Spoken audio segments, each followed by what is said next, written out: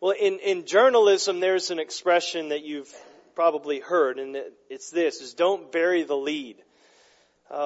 Basically, it means when you're writing a story, you write the most important thing first. The first line of the story is not going to be dealing with some secondary incidental point. It's going to capture the attention. It's going to give, in summary form, the main idea, the lead of the story.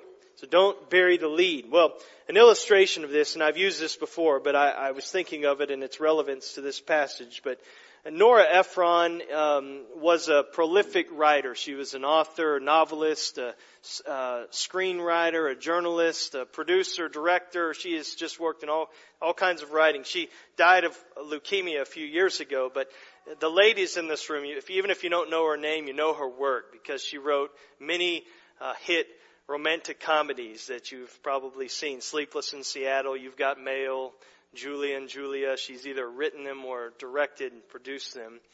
But in an article, it was written about her explaining the influences in her life, things that really shaped her in directing her, particularly as a writer. The story is told about an assignment that she had in a high school journalism class. And it was one that had a huge impact on her life and really kind of set her on the course of pursuing a career in writing. And so I'm going to read part of this article here. It says, Ephron's teacher announced the first assignment. The students would write the lead of a newspaper story. The teacher reeled off the facts. Kenneth L. Peters, the principal of Beverly Hills High School, announced today that the entire high school faculty will travel to Sacramento next Thursday for a colloquium on new teaching methods. Among the speakers will be anthropologist Margaret Mead, college president Dr. Robert Maynard Hutchins, and California Governor Edmund Pat Brown. The budding journalists sat at their typewriters and pecked away at the first lead of their careers. According to Ephron, she and most of the other students produced leads that reordered the facts and condensed them down into a single sentence. Governor Pat Brown, Margaret Mead, and Robert Maynard Hutchins will address the Beverly Hills High School faculty Thursday in Sacramento, blah, blah, blah. The teacher collected the leads and scanned them rapidly. Then he laid them aside and paused for a moment. Finally, he said, the lead to the story is, there will be no class next Thursday. It was a breathtaking moment, Ephron recalls. In that instant, I realized that journalism was not just about regurgitating the facts, but about figuring out the point.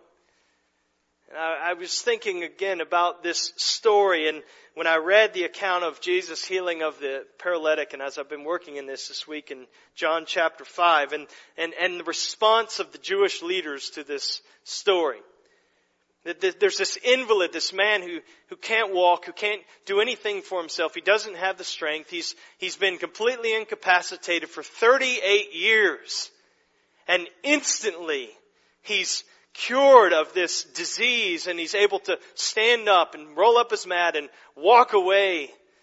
And the lead, that lead is buried by the Pharisees under this headline, something like this: man breaks the Sabbath after his encounter with Jesus. It's bearing the lead. They completely miss the most important thing. They completely miss God at work right in front of their eyes. And they focus on this incidental detail instead.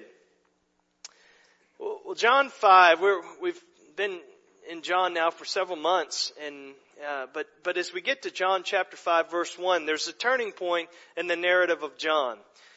Up to this point, it's been a generally favorable response to Jesus as he's ministered and taught and worked miracles. But the blue skies begin to darken off in the west here. And you see the storm clouds starting to grow here in John 5. And the winds begin to change. Storms are coming.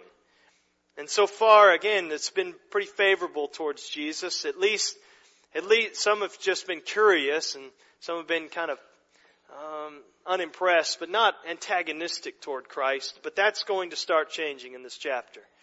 And the opposition is going to keep building and building and will not stop building until there are nails pounded into the wrist and to the feet of Jesus. This morning we see the Jews beginning to bring this opposition against Christ. And you see that phrase, the Jews, a couple of times in this section. Now the Jews is not a reference to every single Jewish person. That's not the point. As we'll see, and you see it in the context here, and we'll see it throughout the remainder of our study of John. Whenever John says the Jews, it's a technical term as he's using it, referring to the Jewish authorities, the Jewish leaders. Yes, they were representative of the nation as a whole, but he's speaking particularly of those Jewish authorities. And so, remember, when very first chapter of John 1:11, Jesus came to His own, but His own did not receive Him. And He came to the Jews. And so the rejection of His people begins in earnest with these Jewish leaders in this chapter. And the point of what we'll see this morning, and this is a unit here, the whole chapter of chapter 5, and really chapters 5 to 7. But we'll take the story of this healing this morning, and we'll take the remainder of the chapter next week as Jesus begins to teach and explaining and giving dialogue to what has just taken place and explaining these things. But the point here is that you can be very religious and very good and very active in religious observance and still miss the point of it all. Or we could say you can be a very good church-going person your whole life, and you can bury the lead about who Jesus is and why He came. That's what we see in these verses. That's what these religious leaders are doing. So just kind of 4 movements that will help us walk through this story and then set us up for next week. The first thing we need to do is we need to take in the whole pitiable scene. We need to see it. If you walked into some new place before, particularly if it's a real busy or maybe a strange place you've never been before, and you just walk into that scene, you walk through the doors, or you enter into this place. I was just thinking of when we visited Chad, Africa on a mission trip, and it was our first really cross-cultural experience, and walking into the market there in this third world country, and all of the sights and sounds and smells, it's just sensory overload. I mean, that kind of thing. You're just trying to take in the scene. Or you go, I don't advise this, but we happened to be in downtown during Dragon Con one year. The first year we were in Georgia, and I had no idea where I was or what was going on. And all of a sudden there's just people around in these funky costumes. But you're just trying to see what is happening here. And that's kind of what we need to do. We need to take it in. And so we need to stand and look and listen and smell and observe the scene here as much as we can through what's written here. And so look at this scene with me. The first thing that we'll notice is there's this facade of festivity. Look, verse 1. After this, there was a feast of the Jews, and Jesus went up to Jerusalem. After this isn't very time specific. It doesn't mean immediately after this, but sometime after Jesus' encounter with the official in Galilee that we looked at last week and the healing of his son. So after that, at some point, Jesus goes up to Jerusalem for this feast. Now the question is, which feast? There were several feasts, 7 Jewish feasts. And the answer is, I have no idea. And I don't think you do either. I mean, we're not told. And apparently it's not important. Sometimes we are told what feast Jesus is there for because it's relevant to what He's going to teach or do, but here apparently it's not, so we're not told. But the reason He tells us that He's there for a feast, and it's probably one of the 3 Jewish feasts where all of the Jewish males would travel to Jerusalem, so Passover or Pentecost or the Feast of Tabernacles, but the reason John mentions it is simply to show that this third sign, remember that's what's the backbone of the Gospel of John, but this third sign is going to take place in Jerusalem at a time when there are a lot of people there. It's going to be in public. The city's going to be busy. There's going to be a lot. The population of the city would be 5 to 10 times larger than normal during one of these feasts. And so you have pilgrims from villages near and far streaming into the city, bringing animals, and all of the hubbub of feast festival time in Jerusalem. So the city's buzzing with excitement. Feasts were generally festive events. People were generally happy to be there. They're reconnecting with friends and family members, and they're eating meals together and drinking and singing and doing all of this together, catching up with one another. So the city is at its best during these feasts.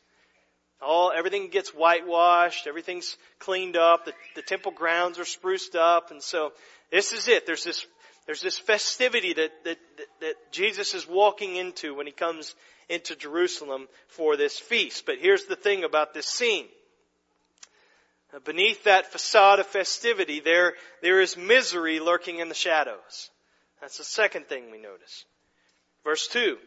Now there is in Jerusalem by the sheep gate a pool. That doesn't sound very miserable. Which in Aramaic called Bethesda, which has 5 roofed colonnades. So, a city pool. That sounds great. And, hot and dry, and go to the pool and let the kids play together. Not quite. Not even close. But inside the city, just outside of the temple grounds, near the sheep gate, which is where as you can imagine, where the animals, sacrificial animals, were brought into the temple, kind of the back door of the temple.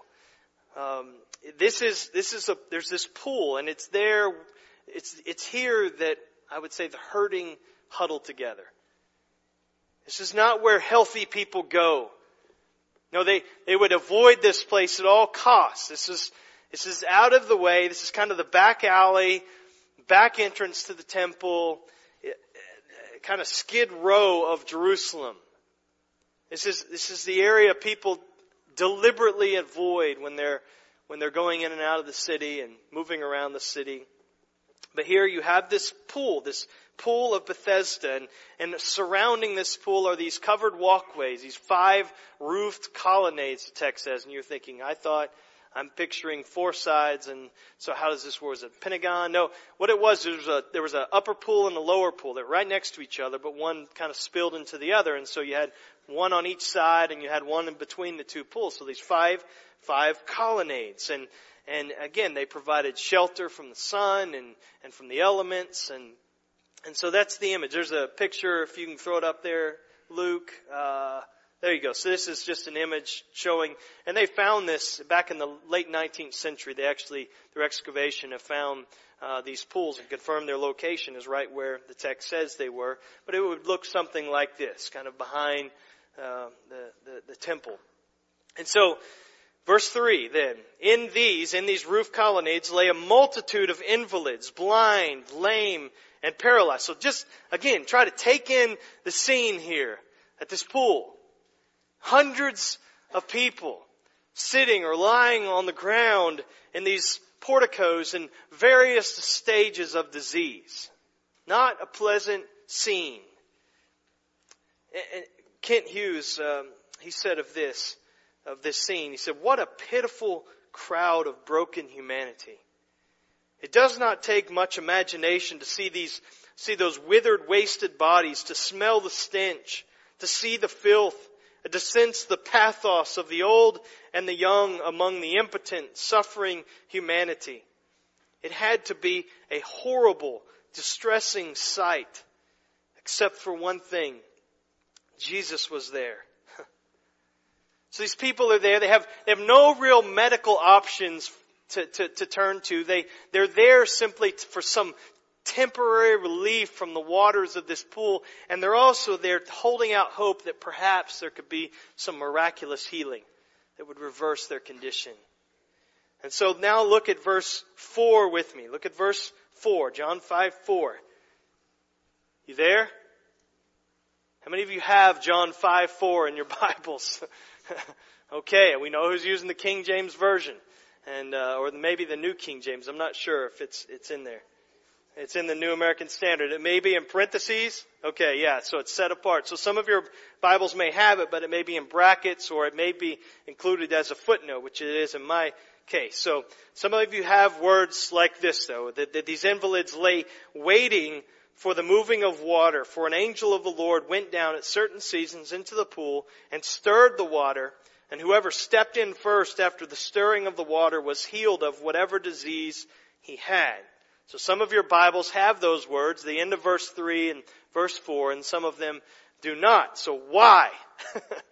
This is strange. Why do some Bibles include this and some don't? I'm going to briefly wade into the waters of this textual issue, pun intended here, and we're just going to go quickly because I know it's a question you've got to be kind of wondering. And so, just say this. We do not have any original copies of Scripture. There are none. We have some very early copies of Scripture. Several. And so the Scriptures were first copied by hand. And so someone took the original scroll of John's Gospel as John wrote it with his hand, or as his amanuensis perhaps wrote it. But they took that scroll and somebody wrote an identical scroll of that. And then that happened again and again. And so things were copied and copied and copied and duplicated. Now every once in a while, there were human errors that were made. We would say typos today, but that was not whatever they called them then, but errors. And the copyists went to great lengths to prevent any copying errors. But it happened. Sometimes a letter you'll see in different manuscripts will be different between one manuscript and another, and then when that letter was changed, then it got copied again and again and again. So a lot of manuscripts may have that mistake. Sometimes an article, the definite article may be missing or may be added in, and then that continues to be copied. And so I don't want to give you the impression that the Bible is full of errors, and skeptics, and they're quick to point out to this, that we don't even have original copy of Scripture, so how can you say that it's authoritative and inerrant, that the Bible's full of errors? They love to say, the Bible's just full of errors. And that is just fallacious. There is remarkable consistency among biblical manuscripts. And just a tiny fraction of the Bible contains any kind of textual variance. And even those, very, very few of them really have any significance as to the meaning of the passage. It's just, again, a letter, an article, but no, they don't really affect the meaning of the text. And so don't buy into that straw man argument. But this is one of those rare places where you actually have a verse and a half that we're not sure if it's supposed to be in there or not. And so how could this happen? Let me just say, the oldest manuscripts do not contain this second part of verse 3 and verse 4, but many later manuscripts do. There's a lot of manuscripts, Greek manuscripts, that do contain these verses. So what's going on? Well, there's basically two options. Just hang with me for a minute. Two options here. One is that it was part of John's original manuscript, but it was later removed by copyists. And those that see this, they would say, well, verse 7 doesn't make sense without this explanation here in verses 3 and 4. And so certainly it was part of the original. And they would say, but there was a copyist at some later date and this was a view. In the earliest centuries of the church, maybe they saw this was too superstitious, and so they just took it out. They thought it kind of resembled too closely the pagan understanding of these angels stirring waters, and so they removed these verses thinking it couldn't have been original to John. So that's one possibility, is that it was removed. Second possibility is that John's original gospel account did not have these verses, but they were later added in by a copyist. And it would be like this, that a copyist might have written a note in the margin of the Greek text. So as he's copying from the version, the correct version, and he's copying it down, he notices verse 7, it could use an explanation. And so he writes in the margin, this is called a marginal gloss. I mean, this was known to happen, and the copyist would write a note in the margin and to explain something. How this phenomenon, how this gathering of sick people at this pool of Bethesda, how it was understood at the time, why they did it. So he writes a note in the margin.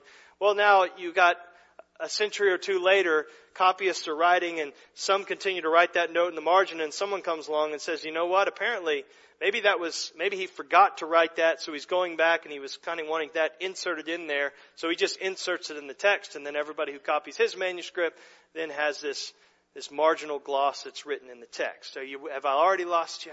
All right. We're going to move on. Either one of those options is possible. And to be honest, it doesn't matter. I always favor older manuscripts. that are closer to the original. And so I tend to think this is probably not original to the text. But either way, it's helpful. It's a helpful marginal note, even if it's just that. And it explains kind of how this, again, the stirring of the waters was understood at the time of Jesus. As we'll, again, it will make sense when we get to verse 7. But back to the main road. All I want you to do is take in the whole scene. I've probably lost you and you're thinking about textual variants, and if you're interested, we can talk later and give you some things to read, but just take it in. Don't rush past it. Smell it, see it, try to get this picture. There's misery. I'll just say to us, there's misery lurking in the shadows of the church too. There are sufferers. They may be hidden from off the beaten path, but they're there, hiding in plain sight sometimes. Maybe sitting right here among us. There are people in tremendous agony. And for a variety of reasons. There can be hurting, sorrowful, desperate people all around us. And we can be hurting, sorrowful, desperate people. We can be them. And so it can be messy getting involved. And so we tend to steer clear of people like this that are suffering in these ways. But what does Jesus do? He goes right to them. That's what we're going to see. He makes a beeline right for this place that everybody else is walking around and avoiding. Those suffering in our church, those suffering in our families, those suffering in our community, those suffering in our cities, in our neighborhoods, in our schools. We need to look around. We need to move toward them, just as Jesus does.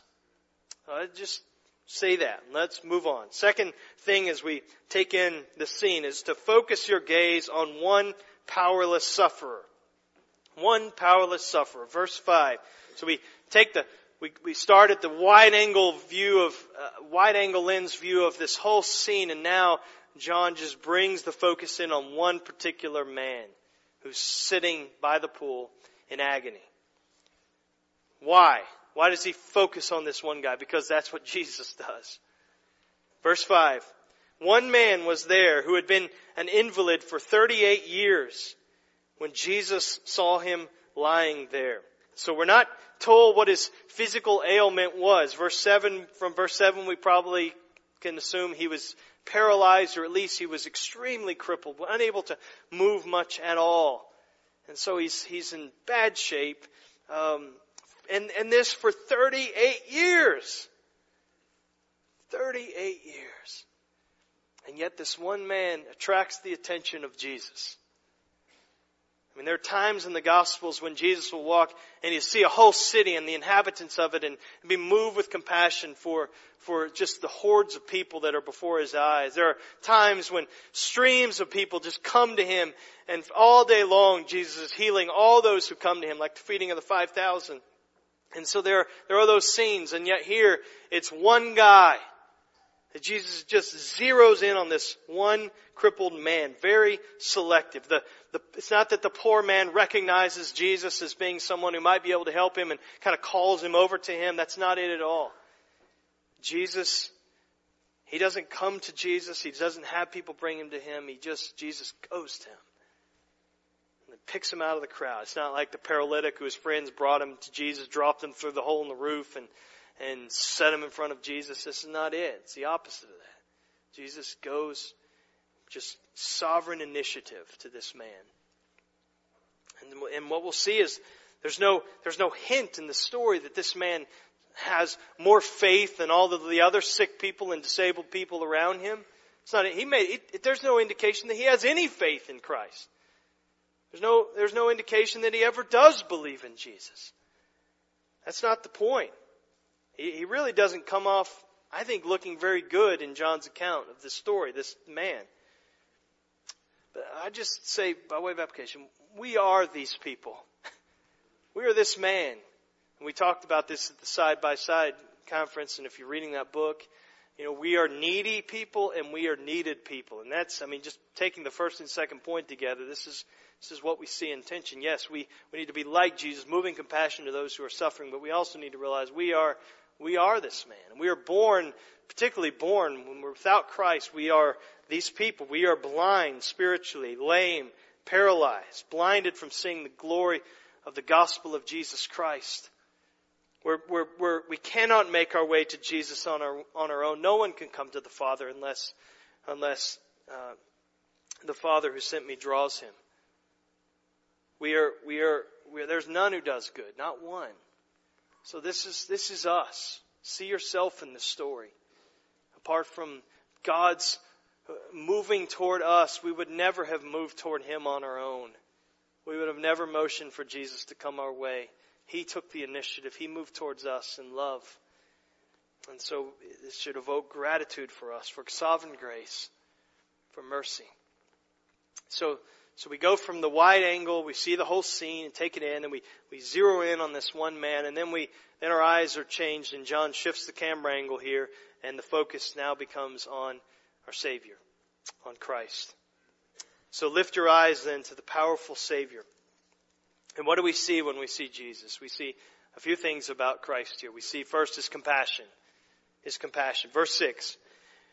When Jesus saw him lying there and knew that he had already been there a long time, he said to him, "Do you want to be healed?" So Jesus saw the man. That's the first descriptor here. And there's no doubt from the context that the seeing of Jesus here is connected with pity, compassion, sympathy. I mean, 9 times in the Gospels, Jesus sees people and he's moved with compassion for people. I think that's what's saying here. But he saw this broken, weakened, crippled body of this man, and yet he could also peer deeply into this man. Remember from John chapter 2 verse 25. And so Jesus says he saw him and he knew that he had been there a long time. He knew how long he'd been there. How did he know that? I don't think it's just that somebody passed him a note of paper. Hey, check this guy out over here. The word on the street is he's been there 38 years. No, Jesus knows what's in a man. John 2:25. Jesus knew all people and needed no one to bear witness about man, for he himself knew what was in man. So he sees this man. He knows his condition. And seeing and knowing him, he asks this question, do you want to be healed? Is it really necessary to ask that question? It's kind of rhetorical. Is there any other possible answer than yes? He's in the condition that he's in for 38 years. He's gotten to the pool, which the whole point of being there is the hope of healing. So why does Jesus ask this? Now, I was amazed at the commentators who kind of want to psychologize this question of Jesus. And there are kinds of interesting interpretations and trying to get into the mind of our Lord and of this man and how his answer. And I don't have the lens to see it. That I just want to deal with what's in front of me. But it seems to me, based upon this and the context of what we've seen in John already, the woman at Samaria and the royal official there that we saw in Cana last week, what Jesus is doing, I think he's setting the man up here. He's asking a question. He's making a statement to draw something out of them. And he's trying to draw out just an open acknowledgement of his misery and of his inability to do anything about it on his own. I think that's all that Jesus is looking for from this guy. And in doing that, again, we see the compassion of Jesus. Seeing him, knowing him, speaking to him, asking him this question, opening the way for healing. But it's not that Jesus just has warm feelings of compassion for this man, his heart just hurts for him. He does. He's moved with compassion, but he also can do something about it. And that's what we see. He's not just full of compassion, he's full of power. So the second thing we see of Jesus here is his cure. Verse 7. The sick man answered him, "Sir, I have no one to put me in the pool when the water is stirred up. And while I am going, another steps down before me." And so it seems that the rule of the pool was every man for himself. and the belief here, and we read this in verses 3 and 4 that you may have in front of you. The belief was that the first person, and only the first person, into the pool after the waters were stirred up or disturbed by this angel, that was the only person that would be healed. And so it's cutthroat. It is. No other sick person is going to stop and try to help him. And there's no well person who's willing to sit there day after day with this man waiting for the waters to be stirred so he can help him get in quickly. And apparently he can eventually get into the pool, but never ahead of others. It takes him a long time to drag himself in. He can't get there fast enough. And that is what he thinks his greatest problem is.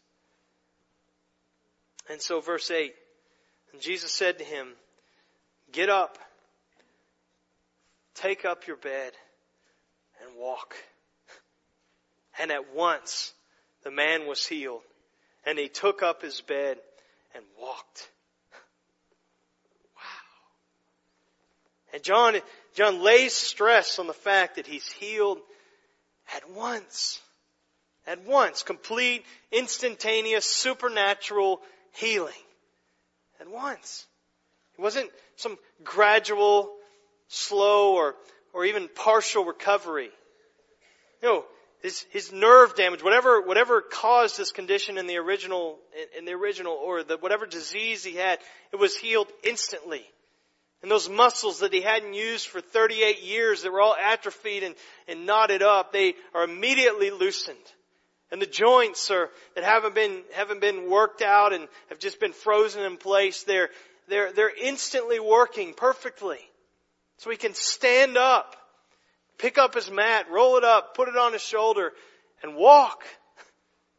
Instantly. At once, the text says. I had a friend in high school named Tress Sansom. And he was a couple years older than I, and he was one of these guys you just kind of looked up to. I was probably a freshman, sophomore in high school, and he was in a church youth group. His mom was the secretary of the church, but he was just this athlete, strong, good-looking, athletic guy, likable guy, just funny and witty, and so he just liked to be around this guy, kind of this role model. Well, as he got later in high school, his life was kind of just not being very wise, not walking with the Lord, and so he was over at his girlfriend's house and had a swimming pool in her backyard, and they were swimming one evening, and he was showing off for her and did the flying squirrel dive, and he went straight, hit the bottom of the pool, and instantly paralyzed. He's laying on the bottom of the pool. She thought he was joking, realized he wasn't, dives down, brings him back up, and he's got nothing.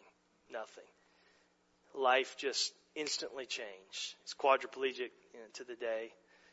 And God has used this in his life, and he gives thanks for that diving incident because he saw the trajectory his life was on, and God has completely set him on a course. He's just a faithful, godly man. He's married now, has 2 kids, and so great end of the story. But I was just thinking of, here's Tress. He's been in a wheelchair now for 23 years, but for if God were to heal that, if he were to repair that nerve damage and give him feeling again in his limbs, even then, it would take months, if not years, to be able to walk again. Rehab and physical therapy and all that would be required, unless the Lord did something just like we saw here. But here, this man, after 38 years, just instantly stands, walks. This is just incredible. And so Jesus' cure, it shows his power. It shows his authority, as Pat was talking about, his authority over every single cell, every single molecule that exists in creation. In this man's body, Jesus has power over it. And he immediately restores his body. So we see his cure. The third thing we see of Jesus is his caution. And we're going to jump down to verse 14 with me. I'm going to take it out of order and just to pick it up here in this point in the sermon. So this man, he walks away after being healed by Jesus with his mat in tow. Jesus also just kind of disappears into the crowd with his disciples. But verse 14, afterward, now we're not sure how much afterward, if it was later that day or the next day or the next week, but sometime afterward, Jesus found him in the temple precincts, and said to him, "See, you are well." And then he said, sin no more, that nothing worse may happen to you. So this man's in the temple precincts. Was he there to give a thank offering to God? We don't know. We're not told why he's there, but we're told that Jesus, again, he kind of seeks him out. He finds this man and he says to them, and when he finds him, he connects his healing. See, you are well. He connects his healing to his need for change. Sin no more. What is Jesus saying here? Again, there are so many interpretive issues in this text, and I was saying to the elders earlier, you can't see my notes, but I got all these red boxes in here. I'm like, do I have time to go there? Do I have time? I don't know. They're in my notes. If you got questions later, then see me. But there are some, this is one of those places, there are some that see what John is saying is that his disease is the result of some specific sin that would have happened over 38 years ago. And that was why he was in that condition, because of some sin. So Jesus is saying, don't you ever sin like that again, or it's going to be worse next time. I don't know what worse would be for this man, blindness or death or what it would be, but you're going to be in a worse condition. Now, I just say we need to be very careful. We should not ever insinuate to sick people that all sickness is caused by sin. Job's friends did this, and they don't come off looking too good in God's estimation. Now, it's not to say that there isn't some sickness and physical suffering that is connected to sin, specific sin. Sometimes it's the natural consequences of our sin. Sometimes it's divine discipline. I mean, about the Lord's table, we talk about this at communion sometimes. And because of the way they treated the table, Paul says, this is some of the reasons some of you are sick and dying because of the way you've sinned in the church and the assembly, how you're treating the Lord's table. So that's possible. And this may be indicating that this man's sin had something directly to do with the sickness. And that's maybe why Jesus picked him and not one of the other sick people out of the crowd, is so he could get to this point. I don't think that that's the case. The present tense of Jesus' command here, sin no more, this is a present tense verb. And I don't think he's talking about something that happened over 38 years ago. So you could translate it this: no longer continue to sin. No longer continue to sin. Don't continue in your present state of being unreconciled to God. Otherwise, there is something in store that's far worse than any physical disease. I think something far worse is eternal punishment. I think that's what Jesus is getting at here.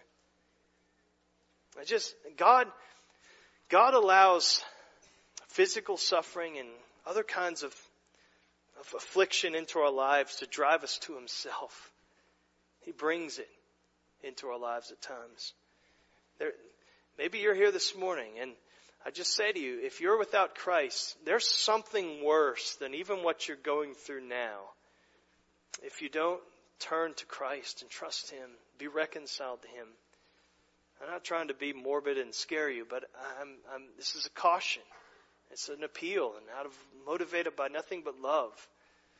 Let this be a warning to you, and let it be something that God uses to move your heart towards Him, to trust in Him, to turn to Christ. This is what He wanted of this man. So He gives this caution to this man. Last movement, I'm going to have to hit the gas here. The last thing I want us to see about this whole scene is that we should be troubled. Just shouldn't sit well by this perverted system that we see here. We get to see now how very religious people can bury the lead. And that's the first thing. In verse 9 and 10, we'll see how a perverted system, it majors on the minors. It majors on the minors. Verse 9, the end of verse 9. Now that day, the day that Jesus healed this man, that day was the Sabbath. The Sabbath. Now that's not an oversight on Jesus' part. It's not like He lost track of time and I don't even know what day it is anymore. We have those weeks and it feels like it's Saturday, but it's actually just Friday. And so Jesus didn't lose track of time. He knows exactly what He's doing. He knows exactly when He's doing it. But it's the Sabbath. So verse 10, so the Jews said to the man who had been healed, "Praise God! It's a miracle! 38 years and you can walk! Glory to God! Show us! Take us to this man and who healed you, and we want to worship Him, we want to trust Him." not what we see. They don't even say, we don't believe you. There's no way that you were healed. This is a fake. You think we're stupid? People don't get healed like that. It's not possible. They're not even skeptics. What do they say? Verse 10. So the Jews said to the man who had been healed, it's the Sabbath, and it's not lawful for you to take up your bed. They're blind. They completely miss what God is doing right in front of their eyes. Instead, they're all worked up about the violation of one of their petty little rules. Now, the Sabbath is not a petty little rule. That's God's law.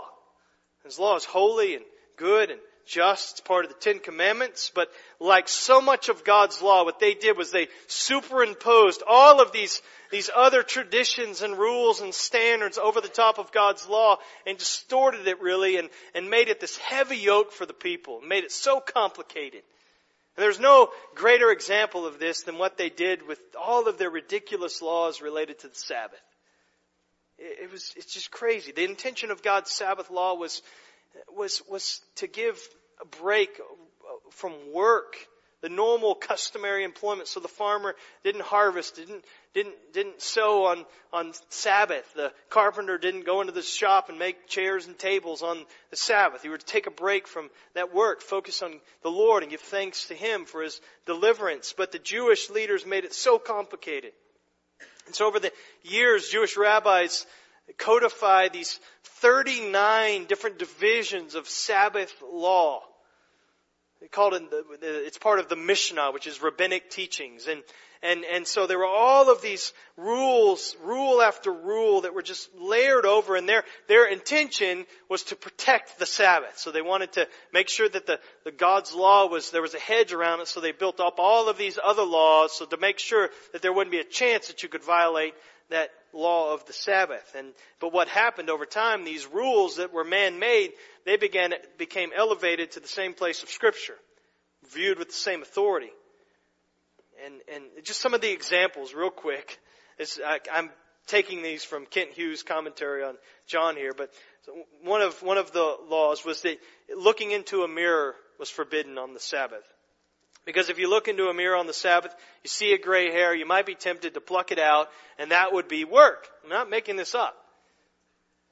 False teeth were forbidden. I can't even imagine what false teeth were like in those days, but if they fall out, though, you would have to pick them up, and that would be doing work. So you can't wear false teeth. You couldn't carry a handkerchief or some kind of cloth like that on the Sabbath, but you could wear one. So they had that distinction. So if you're upstairs in your home and you want to go downstairs, you want to carry your handkerchief downstairs, you can't do that. So you have to tie it around your neck, wear it downstairs, then take it off, and you can use it down there. See how ridiculous this is? You could spit, but you had to be very careful where you spit in the ground. Because if you spit on the dirt and then you scuff it with your sandal, then you're actually cultivating the soil, so you're working, you're farming. And so your spirituality, your standing before God, is determined based upon where you spit. I'm not going to model this, though. If you're sitting on the front row, you might get this modeled. I don't know. And so these laws, they became ridiculous. All these regulations. But you set that aside. Again, even with that, for the first time in 38 years, this man is walking. And then he hears a voice saying, "Hey, what are you doing with your bed? Don't you know that's illegal? You know how many laws you're breaking by carrying that mat? You can't carry anything on the Sabbath." They basically say, we don't care about your medical history. What's that to us? Fact is, you're carrying your bed on the Sabbath, you're breaking the law, and you're in big trouble. I mean, this is absurd. These are hard-hearted people. But this is how works-based, perverted religion works. It always majors on the minors. It always elevates man-made rules and traditions and restrictions and preferences to the place of God's law. It's list-making religion. It's list-giving religion. That's what becomes the human traditions, human expectations, human preferences. They slowly over time get elevated and to the place where we can hardly distinguish between what God has said and what we like, what we prefer. And we have our own version. I'm not trying to say we're all there. But I'm saying we can tend towards this. I'll say more about this at the end if I have time. It's one of those red blocks. But in the process, they miss out what God is doing right in front of their eyes. And we can do that too. God can be at work and we can be so bound and tied up in knots over our preferences, over our traditions, that we can just miss what God is doing right in front of us. So this perverted system, it majors on minors. It lives to preserve power. Verse 11, but he answered them, the man who healed me, that man said to me, take up your bed and walk. So he said, what are you doing carrying this? Don't you know this is illegal? Well, that man who healed me, he said to me, take up your bed and walk. So they don't care about the healing. All they're going to see, all they want to know is who said this to you? Who said that? Who said you could take up your bed and walk? They experienced no joy over his healing. Verse 12, they asked him, who is this man who said to you, take up your bed and walk? Now, the man who had been healed did not know who it was, for Jesus had withdrawn and there was a crowd in the place. So, they want to know who's challenging their authority, their religious position. We make the rules. We decide what you can and can't do. Who does this man think he is, saying that you can take up your mat and walk on the Sabbath? But this is how legalism, how this kind of religious, this kind of perverted religion it works. It's all about preserving power, man-made, man-fought power. Third, a perverted system wars against the working of God. It wars against the working of God. Verse 15. The man went away and told the Jews that it was Jesus. This is again after Jesus finds him in the temple. And so he says, sin no more. So the next verse, verse 15. The man went away then from that encounter with Jesus, found the Jewish leaders, and told them that it was Jesus who had healed him. Now again, there's a red block here. I do not know how to take this verse. I don't know how to take this guy, to be honest. I'm not that impressed with this man. I'm not sure much has changed for him. I kind of view him pretty pessimistically. Now that may be because of what I had for dinner last night. I don't know. But I know there's a way to look at him where he looks more, you can look at him more charitably. But is he tattling on Jesus here? Is he pointing to Jesus, pointing these religious leaders to Jesus? This is the man, this is the Messiah, this is the one. I don't know. I don't know that we're told, and I don't know we can be certain. But verse 16, and this was why the Jews were persecuting Jesus, because he was doing these things on the Sabbath. These things on the Sabbath. They don't care about the things that Jesus is doing. They don't see what he's doing. They don't see God at work and believe in him. All they care about is that Jesus is doing these things on the Sabbath. And so they're at war against what God is doing, what God is working right in front of their eyes. Well, the ball is teed up for Jesus here at the end of this account, verse 16. I would say Jesus it's all a setup. He's arranged all the pieces on the board so he can make his next move here. Don't think that Jesus is the victim of circumstances here. No, he's in charge of this, everything that's happening here. He's moving it around. The religious leaders think the issue is the Sabbath. And so Jesus is going to start there, but he's not going to linger there. He's going to go quickly to the real issue. And next week we're going to see the real issue as Jesus, he begins to explain this relationship that he has with the Father and how the Scriptures bear witness to Jesus and what he's doing. So it's going to be good. Christ has him right where he wants him. But I go back to kind of the idea that I want you to see from this text, and it's this, is that it's possible to be very religious and still miss the point of it all. And I say that does have bearing on us. That do you tend toward this kind of religion? Is it you kind of gravitate that way towards legalism, we would say, towards externalism, making it, majoring on the minors, that kind of religion? Is that how you tend to move? I'm going to ask just a few questions, and this will be how we'll close. A few questions to kind of smoke out what Howard, I love. I've maybe other people have said this, but I've heard him say this many times. The little Pharisee that lives inside all of us.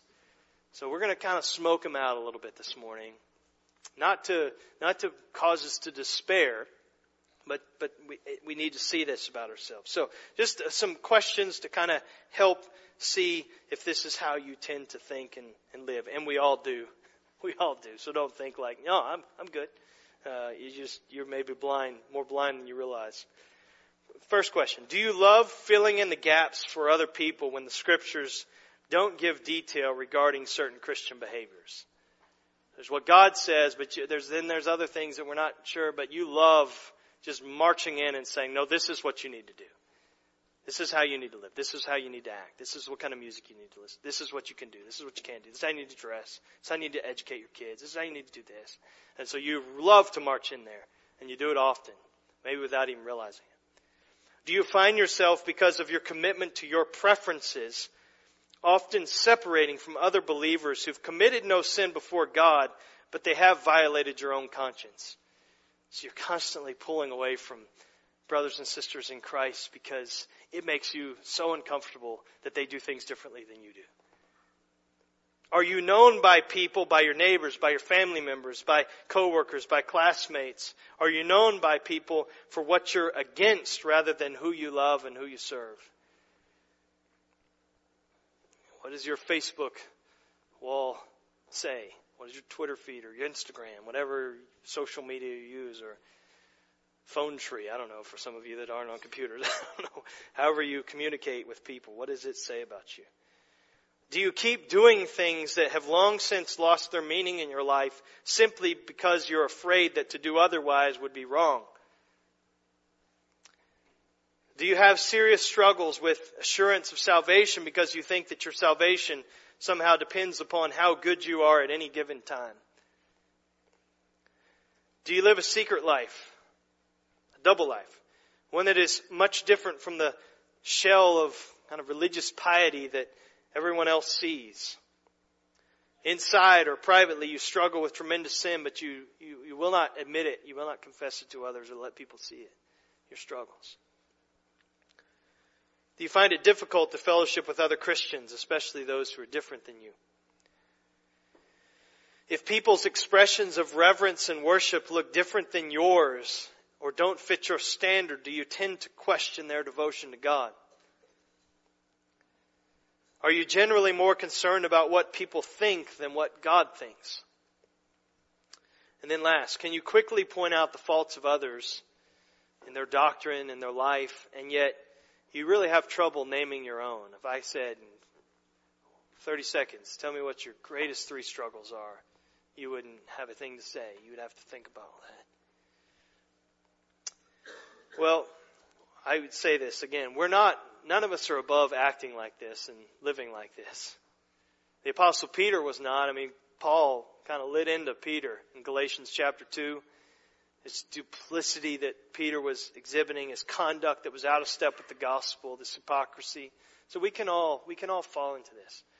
But don't, that's again, I don't want you to say, oh man, I was like pegged on every one of those. Well, we're not beyond the reach of the gospel and the transforming power of the gospel to change us and to set us free from this perverted system of religion that we can so easily fall back into.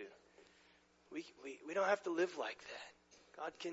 God can change the answers to those questions for our lives by the transforming power of the gospel. Let's pray together. Lord, thank you that you've given us this picture of the compassion and the power and the caution of Jesus here in this episode.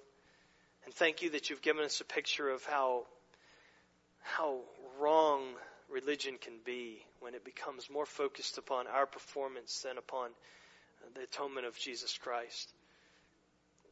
And so God, help us as a church not ever to lose that, not ever to make the gospel that God so loved the world that He gave us a list of rules, that whoever obeys them perfectly shall not perish but have eternal life. But the gospel is God so loved the world that He sent His only Son.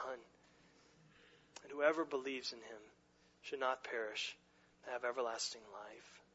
May that be the leading edge of this church. May that affect how we relate to one another in this body, how we fellowship together. May that affect how we witness out to those outside of this body, to those who don't know Christ.